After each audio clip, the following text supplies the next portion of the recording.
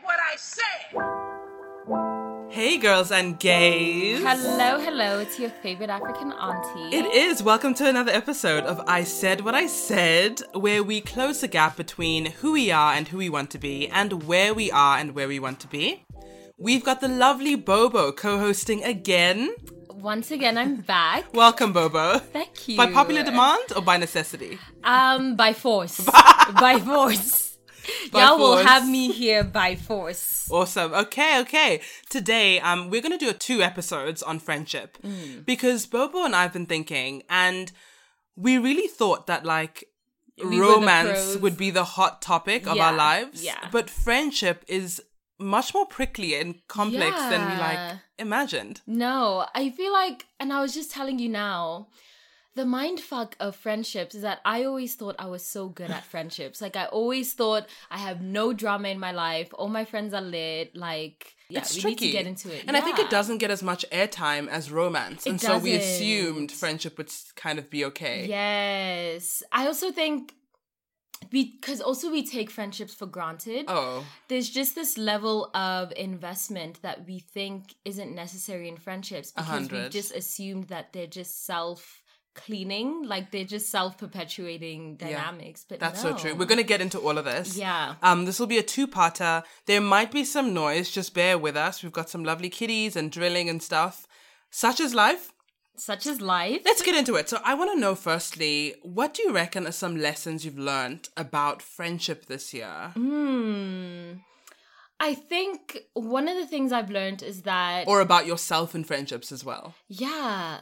I think one of the things that I've learned is that, honesty with myself is important. Okay. So I think I used to be doing a lot of, pity friendships or just legacy friendships where you've been friends with someone for 10 years and even though there's actually no relationship there, you've grown apart, you guys don't benefit each other in any way, but you still cling on to it just because of time. But what I've realized is that I now prioritize quality over time because what even is time anyway? Why do we prioritize longevity over quality? So one of the things I've learned to do is to prioritize quality over longevity. Another thing is I've learned to be honest with myself about whether this is actually my friend or whether this is just an acquaintance or whether this is just someone that I've outgrown. And is language important in that understanding? I feel like it... Well, what do you mean by language? Well, I call everyone a friend and I know the degrees of friendship in my head, but to them, it's, hi friend, how you doing friend? Yeah, I think that's out of politeness. But maybe do you think it does that matters? confuse. I just wonder if our language informs...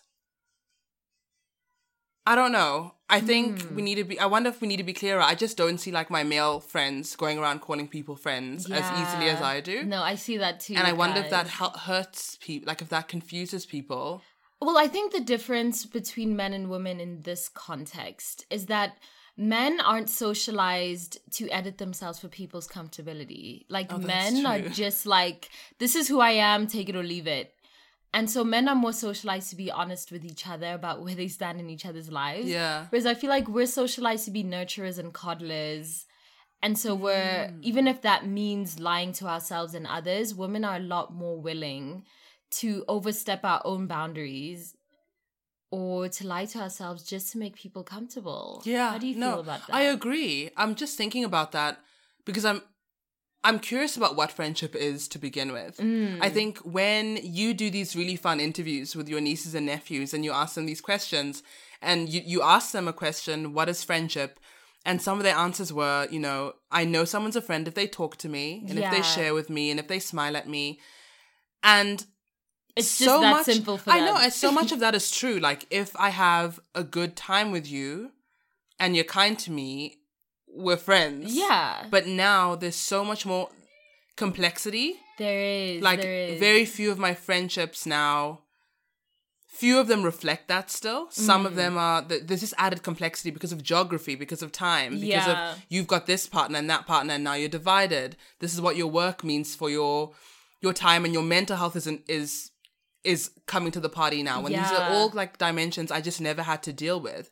And so I used to be a very good friend because all I needed to do was to show up. And at school I had no choice but to show up because I had to show up for school. The structure of your life literally is conducive to healthy friendships. It was. And I think now that a lot of us have friends spread around the world, it's starting to distance in terms of like geographical distance, but emotional distance starts to tease out the fissures in your friendship and the nuances about we are, we're friends but we're like brunch friends versus we're friends but only when like we really need each other versus I don't know, we're friends who go clubbing together and we're friends for so that's starting to be teased out more. And I think that's just a bit complex to like having these like partitions in our friendships.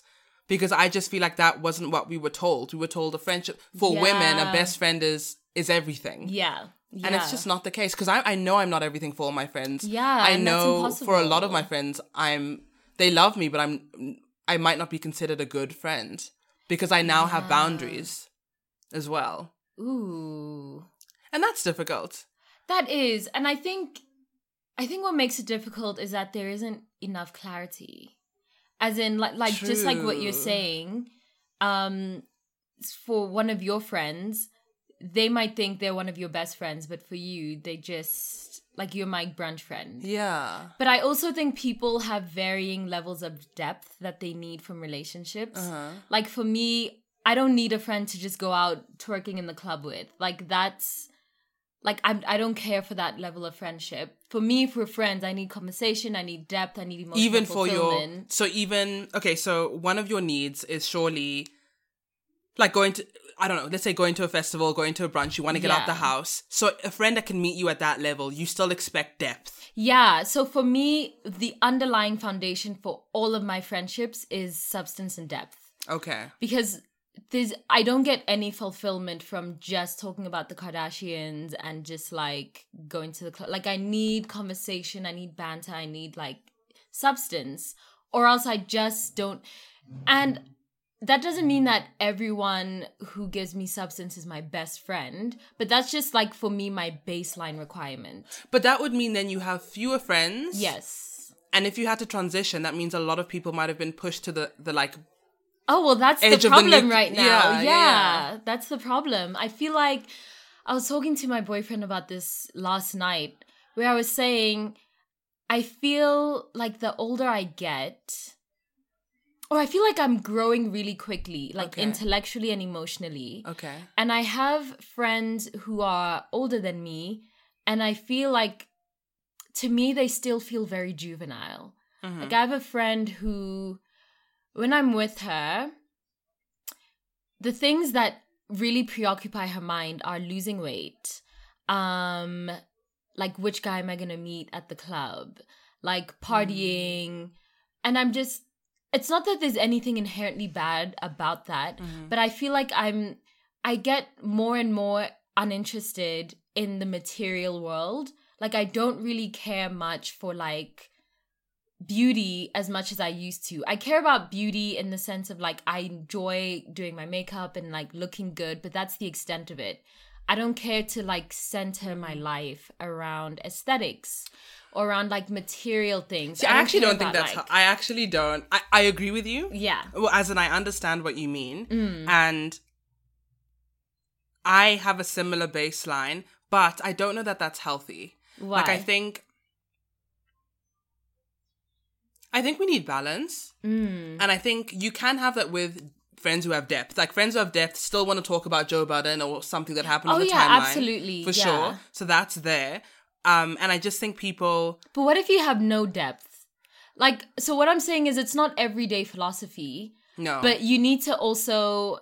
Like, if your only conversational range is Joe Budden, and after that I lose you... Why would we be friends? Okay, so you want... Do you know what I mean? Okay, yeah. So you have friends who have range and spectrum, and you traverse the full range and spectrum. Yeah. So sometimes you talk about eating ass, but also let's also be able to talk about, like, what is time? Do aliens exist? Why is capitalism trash? You know what I mean? Like, I feel like if you're stuck on I'd rather someone stuck on the what is time and do aliens exist end of the spectrum than someone who's stuck on the Joe Budden, Kim Kardashian, weight loss, diet culture spectrum. Yeah, that's true. And I think it totally depends on what you want for yourself. So for me, for example, more than anything, I want to, like, I just want pleasure. And I think that can come from some of my more philosophical friends can give that to me. But sometimes I need friends who are also just much more invested in the material of their lives and not necessarily the matrix behind it.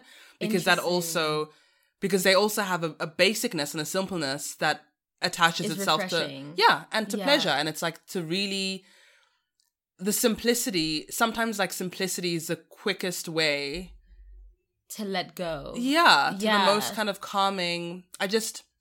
I'm mindful about spiraling in any direction. And I think part of real. I like to look at friends as like a buffet, and I do want to kind of experience a bit of everything. As much as I like depth, I'm just mindful of that echo chamber, because thinking is so important.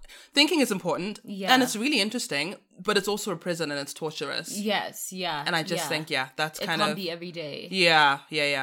What's your baseline? My baseline for friends? Yeah. For me, like how I said, my baseline is we need to have substance. What is yours? I think my baseline is curiosity and like a willingness to explore and to think about alternative opinions and ways of living. Yeah. So all of my friends, for example, are liberal. Yeah. But if I present to them a case for why, like, this liberal idea is trash, might be trash, like, let's discuss. And can you discuss that in, can you not be offended? And can we, like, take interest? That interests me, to really, to think a little bit, to be like, okay, I know I'm in a box. Like, let me think about the margins of that box a bit. Yeah. And I'll go back to my safe box, but let me just think about the prison I'm in. I enjoy that. Not to, I mean, I would say you're probably on the most extreme end of, you're much more like textually philosophical. Like, you actually engage in not just your own experiences, but you actually engage in like texts and in like theories and thoughts. Oh, okay. And you're interested in expanding in that way. So you're probably in the most, extreme, like the most extreme for me. I think I'm like interested in, I'm interested in people who think about human relationships and who are interested in that dynamic. Yeah, I think we have the same baseline as well. Yeah. But I think you have more of a willingness to humor people who can't even...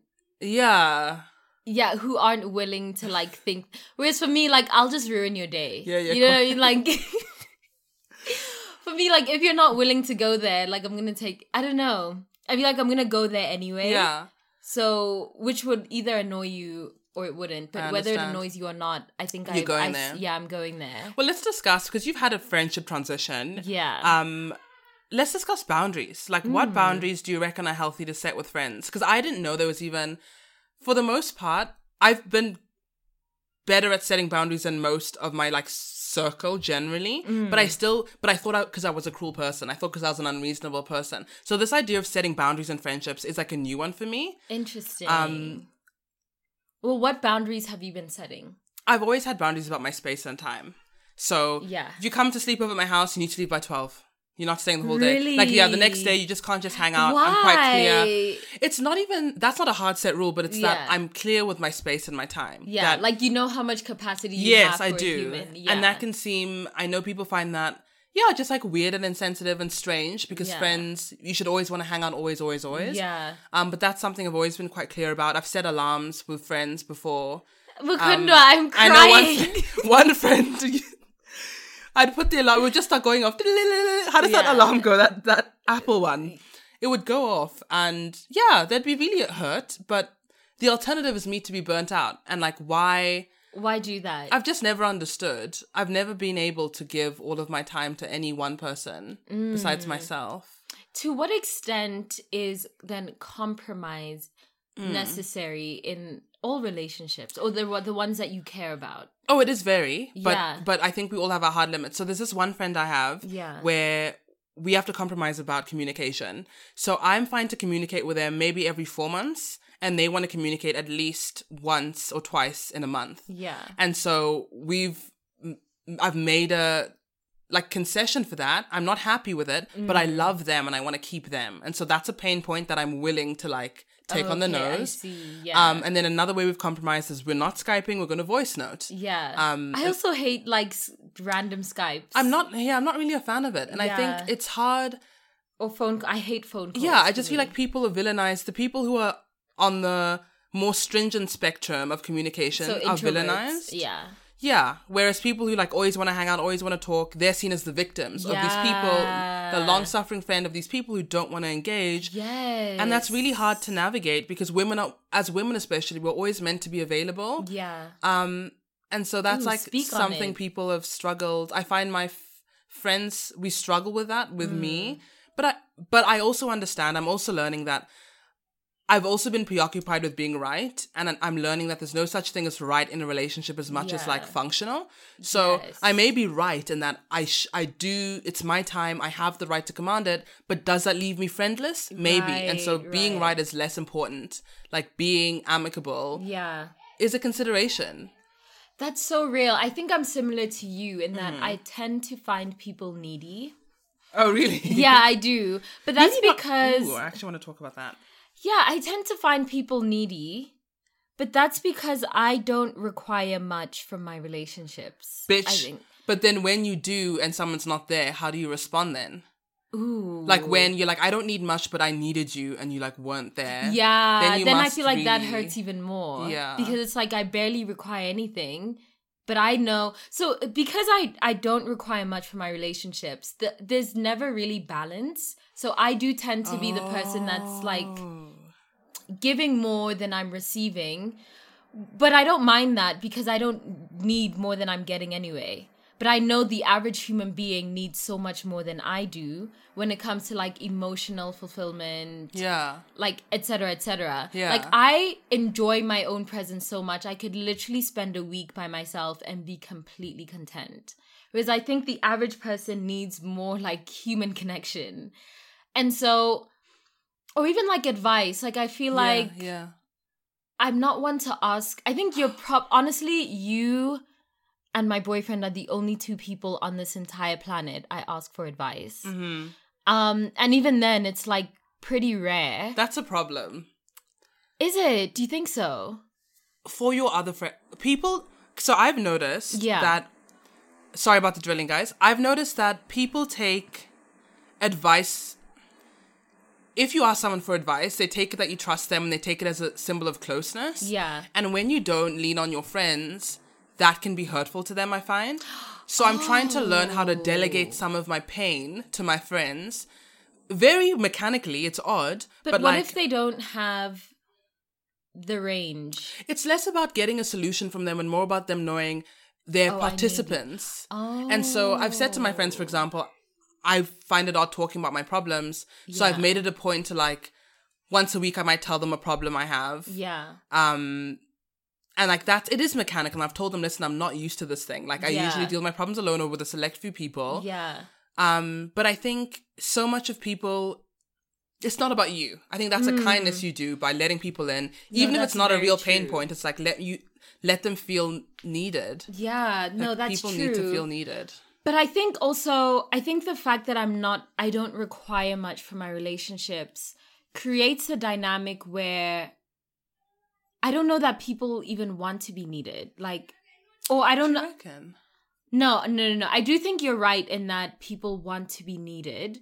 But I think, let's say, for example, if you and I have this friendship dynamic where I'm always coming to you for solutions to like all of my emotional career, all of my problems, I'm coming to you. Would you then ever think that I would ever need, wouldn't you be shocked if you suddenly came to, like, why would you come to me? And those friends don't. The friends where it's 80-20 don't do that.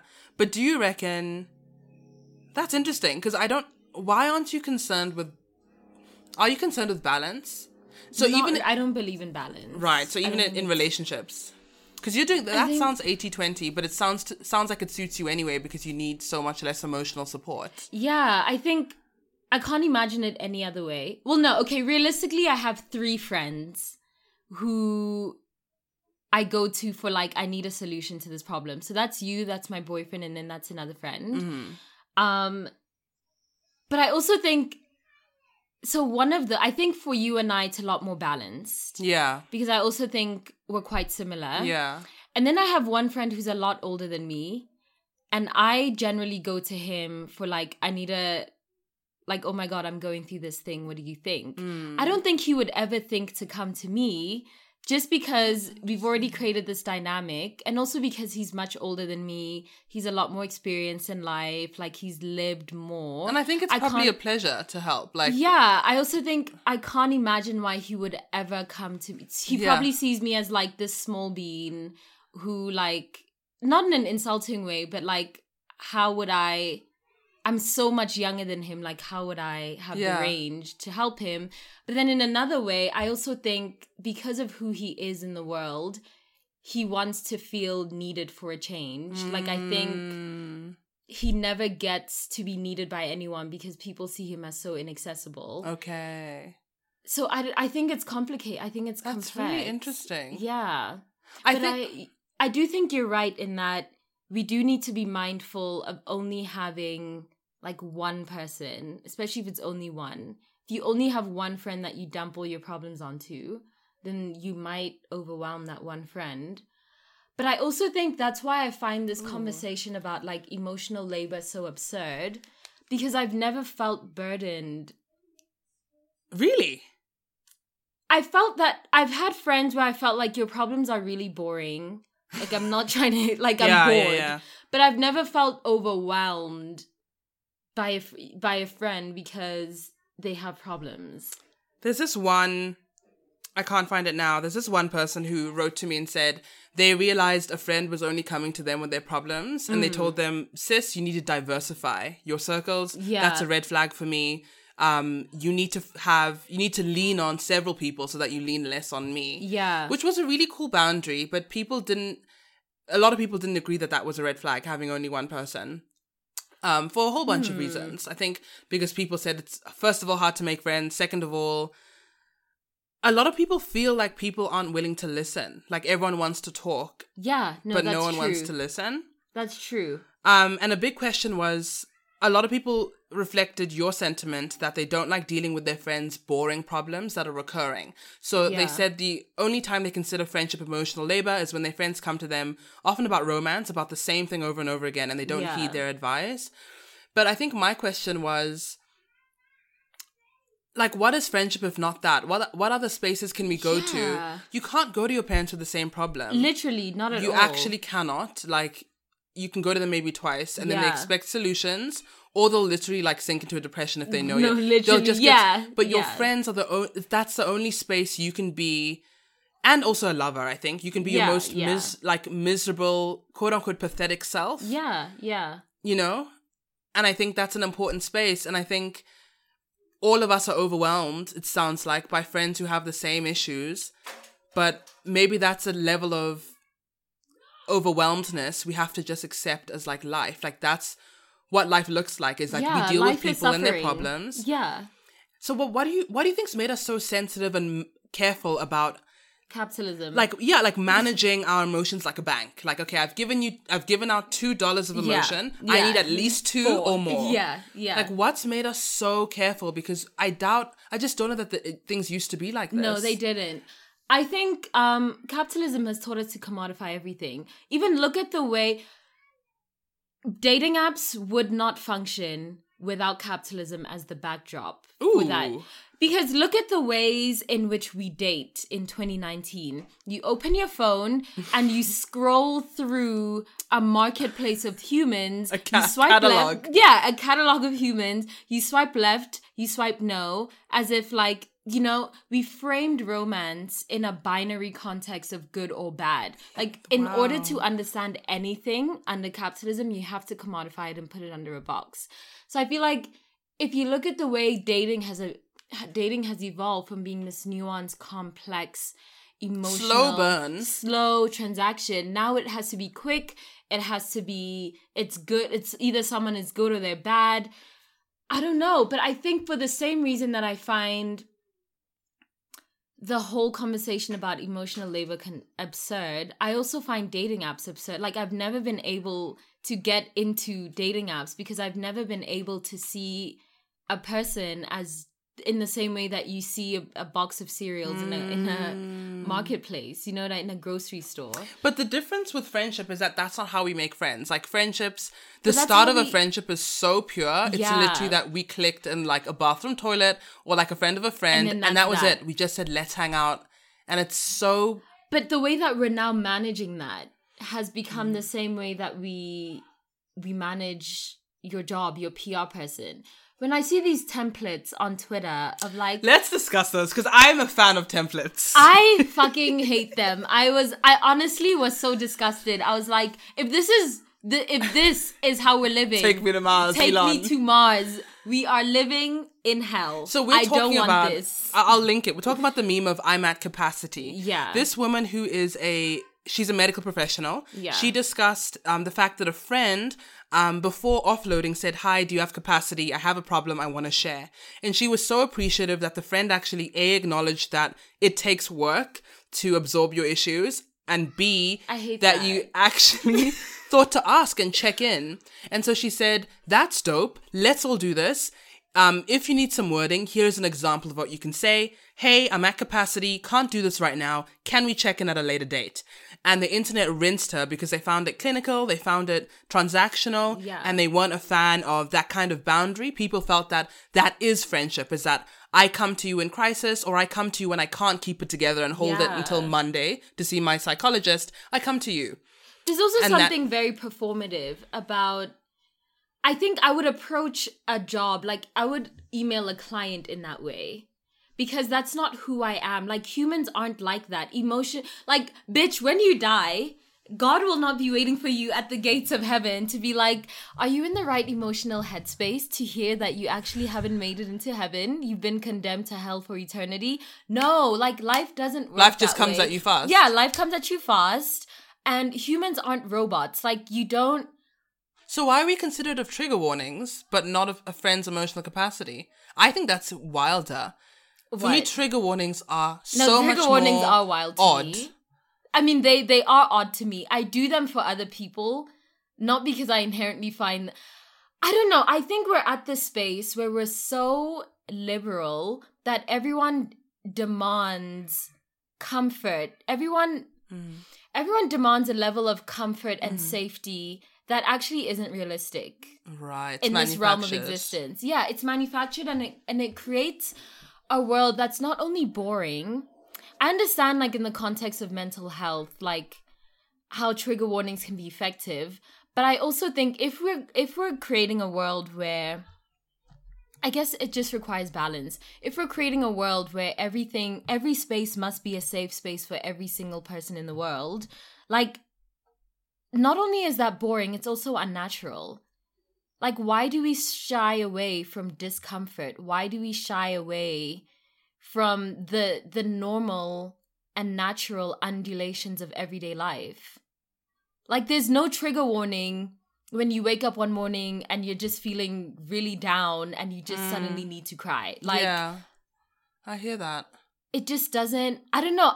Or let me put it this way. If a friend sent me a message and was like, hi, I just wanted to check and see that you're in the right headspace, like that sort of clinical message, I would honestly just assume that they're a flesh-eating robot, that they want to eat my skin, and that we're not friends. Because also, why do you need to put on this clinical performative role to engage with someone?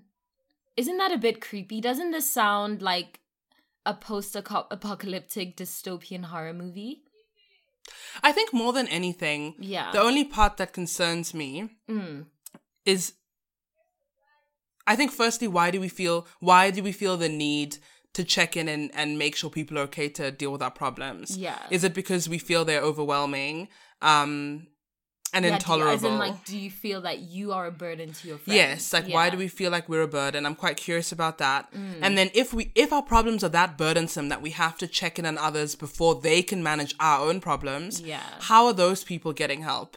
Like, if you're the person who's experienced it, that's the side of the most pain. Right. And if you have to manage how everyone else experiences your pain, like on a Yeah. secondary level, I'm curious about what happens to these people. Because it's easy for me to say, as somebody who I'm good at managing my trauma, I have the money to access all the alternative medicines and woo-woo stuff that I need to deal with my issues. Yeah. For the most part, I'm very functional. Yeah. But a lot of people don't have that. And if I have friends like that, I just wonder where they go if I say no. If we all said no, where do they go? Well, and so I wonder right. if part of the function of society and friendship is that life has its opposite extremes. Yeah. And in sheer bliss, I accommodate that, and I might have to also accommodate sheer pain. Like, why are we so afraid Of discomfort. of that discomfort? Because it's all temporary anyway. So Yeah. like, why shy away from it to begin with? And I think I've done that in the past. I've had a friendship that was ruined and now is repaired because they had mental health issues that I just didn't know how to deal with. Yeah. I didn't have the language to understand depression or And that's fair. anxiety. Yeah, that's fair. Yeah, and I just wonder who should really be accommodated, the people taking your load or the people bearing the load itself. I think it's both. So for me, what confuses me about this whole conversation about emotional labor is there is no other point of being alive than human relationships. So if you're preserving all of your energy, What's it for? What is it for? Because That's everything why- else is a transient illusion. So if your your friendships are a burden for you, what are you preserving your energy for? I think because that's part of the there's nothing issue. else that is worth it at all. energy than your community. That's like, part of the everything is meaningless and transient. Oh, for sure. And I think we spend the most time at our jobs. Yeah. And the least time with the people we love. Yeah. So it's the opposite way around. And I think if we started to measure ourselves by the quality of our relationships, our lives would look different. Oh, they absolutely We might would. just, we would actually, honestly, work can wait. It can. But that's not how we feel about it. Exactly. And that's not how it's presented to us. But there's nothing anyone wants more, probably even the CEO of a company, than to be with their family. Exactly. But so it's super confusing. I think it is. And I think that there are less boundaries in the workspace than there are in our friendships nowadays.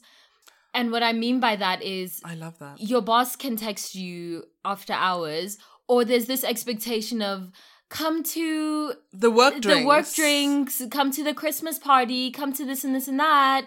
And you go out of obligation, despite the fact that you don't want to go.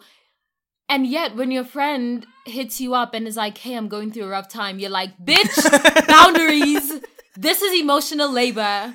Like, what? Are you mad? Yeah. And I understand that the root of this problem is capitalism, because the root of every problem is capitalism. But the only way to solve this is to reframe the ways that we view emotions. Like, I find that the concept of emotional labor to be an oxymoron, because how can emotions be laborious? They all we have. That's so true. There's nothing else that we have that is real but emotions. So maybe it's about managing then. Yeah. Not about managing your friends who need the most help from you, but about managing where you feel you're like, who's replenishing you. Exactly. So you don't feel Yeah. completely depleted. Yeah. What's interesting is most people feel like they're giving too much. And that's suspicious to me when I feel like most people give too little. Yeah, I was gonna say that sounds very dubious to me. Well, I think they feel that way because if you're giving away 80% of your time to capitalism, then 10% to your friendship feels like a lot. Yeah. You know? So our priorities are fucked. We prioritize suffering over fulfillment. And then we are surprised when we feel that our fulfilling emotional relationships feel like suffering. I think because human relationships are the last area of our lives that we haven't fully managed to commodify and like add systems to. That's because it's impossible. Nearly. I mean, look at is. Tinder. Yeah. And like, Well, but Tinder and dating apps has ruined romance. Like, yeah, and I think friendship might be the next frontier. I mean, there's the Bumble friendship where you make friends on Bumble, which is Yeah. totally fine. yeah. I've not used it, so I don't know if it's like picture based as well. I just Yeah. wonder how that'd even work. And I think it's got good intentions, but is that the beginning of like It absolutely adding is. systems to just literally how we communicate? I mean, and I feel like WhatsApp will have a play on this. I just feel like anything that is the in-between between humans meeting. Yeah, will destroy us.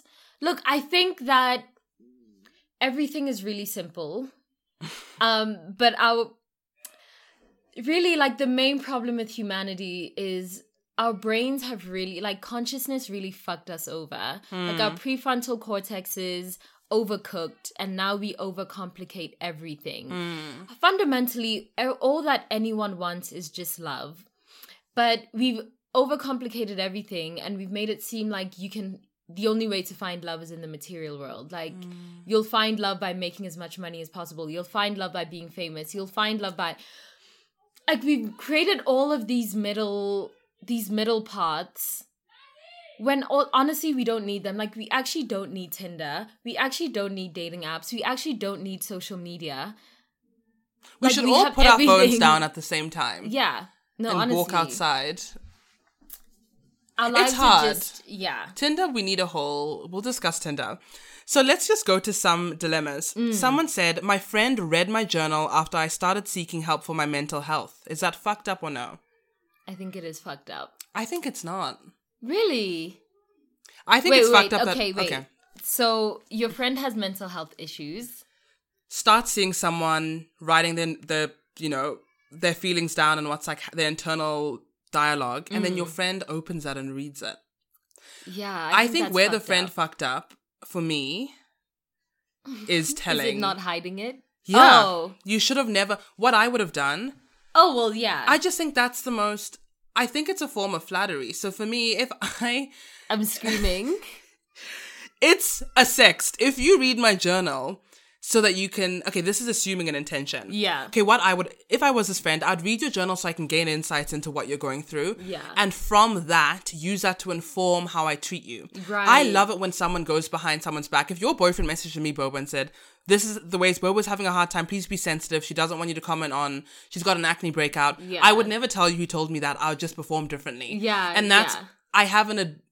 I like that too. Yeah, I have an edge to be kinder to you. So her friend should have never told her. That was that's cruel. Because what is now this person supposed to do with that information? She should have taken that data and used it to be a better friend.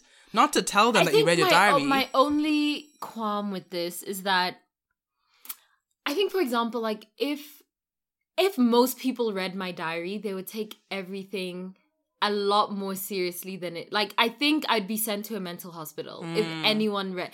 Whereas for me, it's not that deep. Do you know what I don't know. Like, I don't think the average person has the range to contextualize That's so true. my mental health. That's so true. So I think they would take what I've written in my journal and been like, she needs to go be kept in a mental institution right now. She needs to be given 5,000 antidepressants. Yeah. Whereas it's just like... This is what you said about performing on the last week's episode, is that we filter and perform ourselves to communicate. Like, we essentially change the format to fit the system that's going to receive it. Right. But if you're unfiltered, people don't have the tools to make sense of that. Yeah. And so that's actually unfair on your part. Exactly. You should have been given the chance to perform and filter your reality. Yeah, for you. Done. Dilemmas. Yeah, let's get into them. How do you deal with lack of effort or reciprocity from friends? I'm getting a bit fed up with always being the one to check in and organize catch-ups. Oh, let's talk about this. I think you have a similar problem. Aren't you always the one who's organizing? Yes, but I'm not resentful anymore. So one thing I've realized, I used to expect, I'm a person who likes equality. If I wash a dish, you wash a dish. Yeah, you really do like equality. I'm crazy about that, hey? If me and Boba buy a packet of chips for $13.50, Boba needs to pay 6 rand 70 and for me, it feels so restorative and healthy, and I feel alive when I have balance. My boyfriend is just like this, and I'm the opposite. Like, for me, I don't ask people to pay me back. Like, I'm just like, oh, I'll get that. So why do you guys like balance? Why do you guys count beans? I can't imagine it any other way. I kind of just thought that was... But beyond that, I think I'm also learning the issue with balance is that we all don't have the same skill set, which I assumed we did. we all did. So I assumed if I have the capacity to Google a restaurant, set up a time, start a WhatsApp group, everyone does. So I think part of maturing and like being self-aware. I mean, you're right though. You are right. We all have. I don't think so. Why? I think some of us, what we're willing to sacrifice, how much we're willing to be uncomfortable, what comes easiest to us is different. So I am comfortable knowing it matters enough to me. Like, I'll be the organizer and Bobo will be the person who brings wine. It comes easily to you to be generous, maybe financially, and it comes easy to me to plan. To organize, so I think we need to also look at our strength. There's a difference between what are your strengths versus are you being complacent. Yeah. And your friends might be being complacent. So I think that's something you need to interrogate, surely. So how do you deal? So just by knowing that's my strength and I offer nothing else, I will never pay for your meal. Yeah. I will never, I don't really. What if you struggle with that? Like I'll invite you. Okay. I'll organize a restaurant, but I will just never, ever pay for the meal. Pay for your meal. Why? It's just not, that's where I struggle. If it is painful for me to understand why I'd pay for your meal and Bobo's so comfortable, why not you just do what comes to you, which is paying, and I do what comes to me and understanding we're both exercising our strong points. Yeah. But if you're not bringing anything to the table is the problem. That's the problem. Yeah. And it depends also how often do you meet. It depends on a whole bunch of things. I also think, like, I did this experiment in high school. I just let everything go to shit. I said, I always want to organize and let's see what happens. Yeah. And sometimes you find that you're not leaving room for people to exercise their own that's true. Yeah, capacities. That's true. So it depends what the payoff and the loss is. Like, if I don't organize, I'll never see a friend. So what matters to me most? Yeah. But also just to dictate, I think we also just don't talk. Like, if this is such a pain point, why don't you just like discuss it with your friends and hear from them. Like, do you think you organize enough? What are your strong points? What do you think you bring to the table? Let's discuss. I'm feeling neglected. Yeah. Do you think I'm right in this? Do you share the same opinion? Yeah. Because I often find people who do very little think they're doing equal amounts. Yeah, no, that's true. Me too, me included. When my sister comes to me and is like, do you think you're pulling your weight? I often do when the stats are there, I haven't been in that department. Yeah. That's interesting. I think where I struggle with friendships, like where I don't pull my weight, is communicating. Like, I'm not going to pick up the phone and call you. I'm not going to text you out of the blue. I'm probably not even going to respond to your text. But when we are together, bitch, I'm probably the one doing all the listening, or like most of the listening. I'm the one who's like probably going to pay the bill, or whatever the case is. So I remember like having a fight with a friend who was like, I really don't feel like you're being a good friend because you never invite me, like you're never calling me, you never respond to my texts. And I was like, wait, but whenever we are together, I'm the one solving all your problems. I'm the one who gets all the wines and the one who organizes the get-togethers. I'm the like, so I think there was also like, it's also our blind spots. The gravitas, yeah. Like, they don't see that. Like, what matters to them, maybe they could give a fuck about wine. Do you know what I mean? They give a fuck about you calling them. And so, like, our blind spots are where our love languages aren't. Yeah. Which is interesting.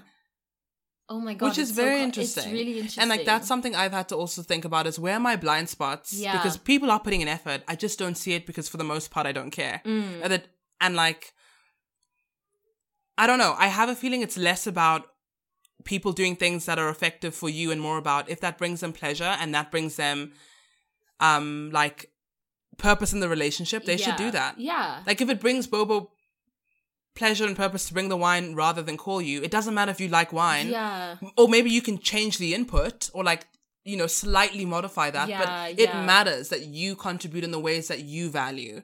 Which happens with presents. Have you ever had that experience where someone will buy you a present and you realize it's what they like? They do things for you. And even like partners do this. Like, we'll do things that we appreciate or we are just good at rather than what the person needs. Right. So I'll like give advice unsolicited to my friends and often it's not what they need or asked for. Yeah. And that's fine. We should definitely interrogate that. But it's more understanding that like I've done what makes sense to me. And that's what we all do. Yeah. No, that's true. Which is why we all need to communicate. Communicate. What was the second part of the problem? So the second... Well, they're getting fed up. A lack of effort of reciprocity. Yeah, I think they should just discuss that. I think if you feel neglected, discuss. I think we're going to part 2 this right now to get another part in. Yeah. So thank you so much for this episode, Bobo. This was really interesting. This was. I think the conversation about emotional labor and like how do we add systems of give or take and like should we is a really important one for you probably to reflect on and maybe to even discuss with your friends. Like how much are you adding capitalism into your relationships? How much do you need to manage your friends who have issues versus just make sure you get replenished elsewhere as well? So these are all points to think about. Yeah. Next week, we're going to catch up on all the other dilemmas you sent us. We're going to talk a bit more about the prickly complexities of friendship. Yeah. So catch us then. Bobo will be co-hosting again. I'll see you next time. Bye. Bye.